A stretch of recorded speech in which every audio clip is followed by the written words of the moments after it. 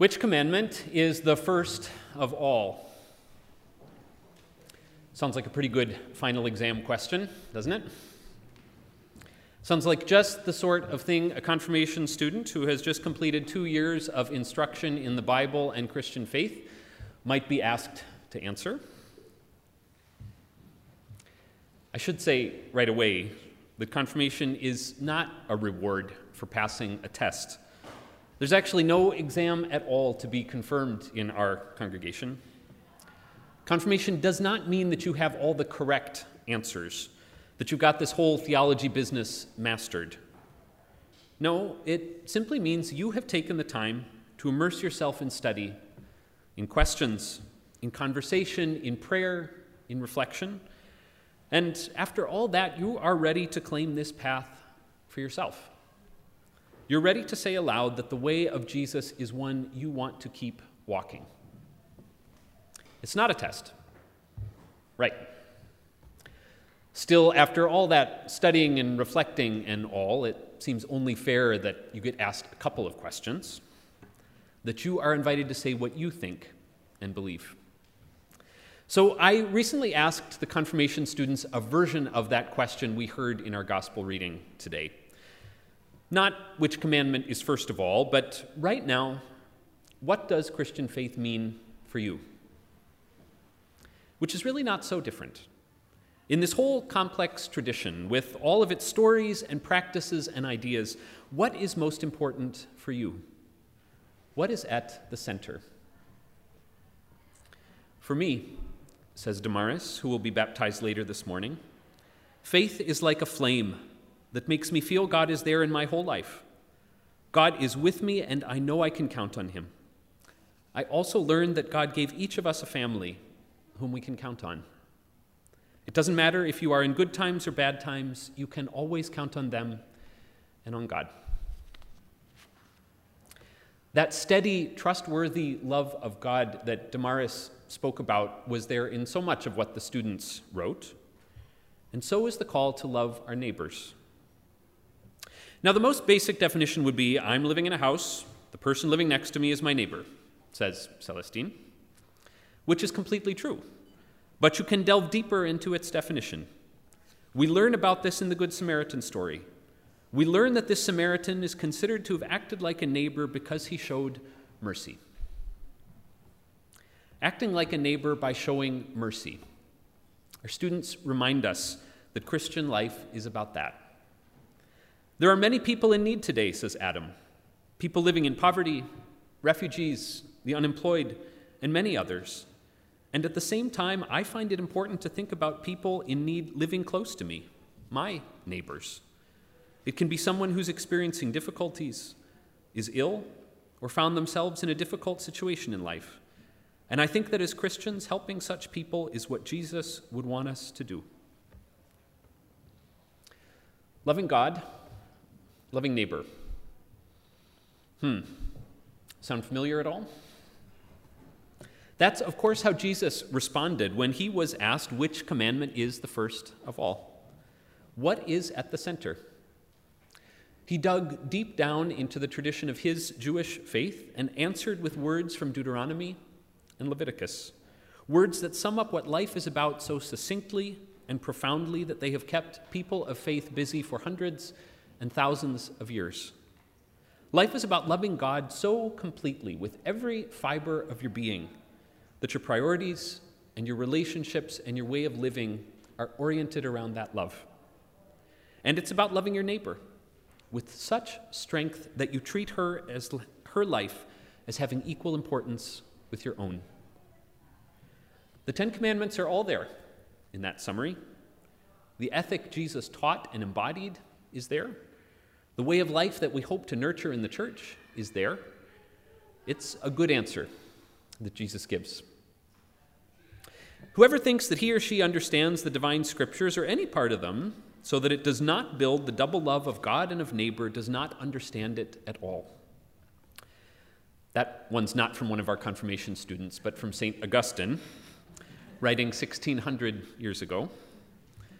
Jesus' answer is a sort of compass for our faith. If we are not headed toward these two great loves, we have lost our way. Jesus' words here can sort of stand on their own and remind us what's at the center of our faith. They do a fine job that way. But it's also worth noticing that they actually show up in a story. And it's a story with a character I'd like us to pay attention to today. He's easy to miss, but he is actually a great example for the confirmands taking the step of affirming their faith, and for all of us. If we zoom out just a little bit from our reading today, we find that Jesus is in Jerusalem in the last week of his life, and it is not a calm week, to be sure. He entered the city in this great procession that made everybody in charge deeply uncomfortable about this rabble-rouser and all the attention he was getting. And ever since, he has been sparring with the religious authorities. He's told parables about their hypocrisy, and they have sent team after team to question him and test him with difficult questions meant to trap him and alienate him. The lines are drawn. It is Jesus and his people against the religious authorities. There are only two sides here. It is us and them. It really feels that way if you go back and read Mark chapters 11 and 12. Story after story of conflict. And then without warning, this new character shows up. He's been hanging around sort of in the background through all of these arguments, keeping quiet, just listening. He's a scribe, Mark tells us. And if you have been reading, you know that Jesus and the scribes do not get along well. Not by a long shot.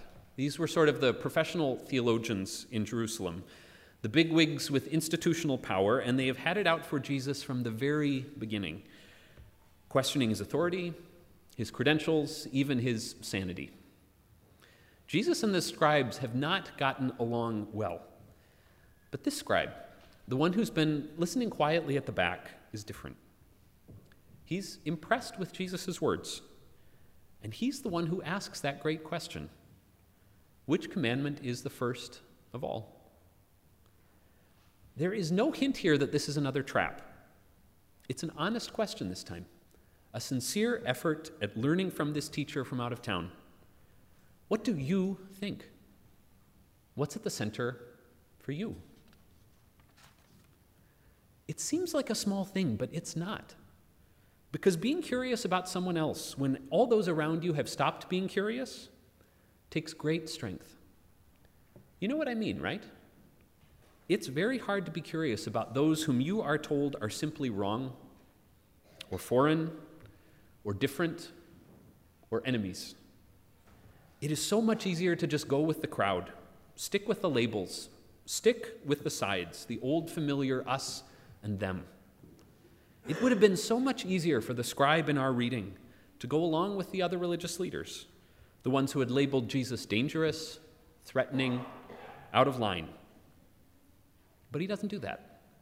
Instead, he stays curious. He listens. And more than that, when Jesus answers his question so beautifully, so completely, he publicly agrees with him. "You are right, teacher," he says, in this tone of unmistakable respect. There is immense courage right there.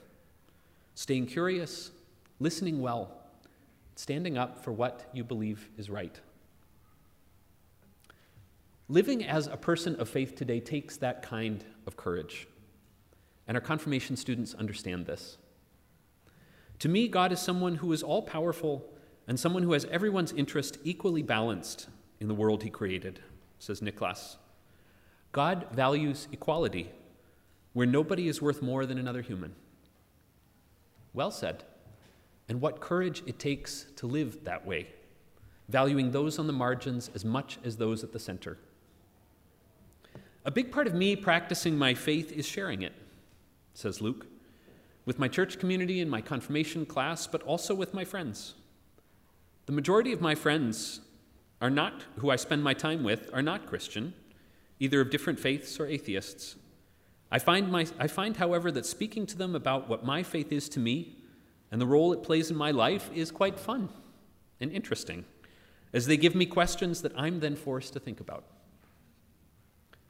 What a great example of courage, staying open and true to yourself and allowing others to deepen your own reflection and understanding.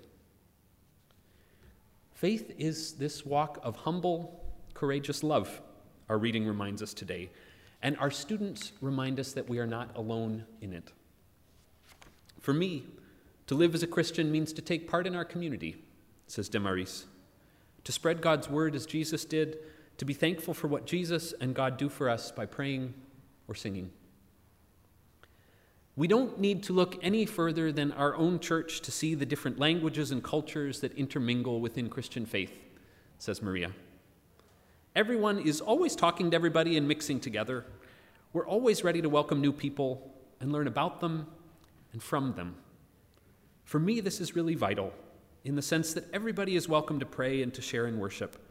We are able to accept people no matter what background they come from. We're always ready to love others.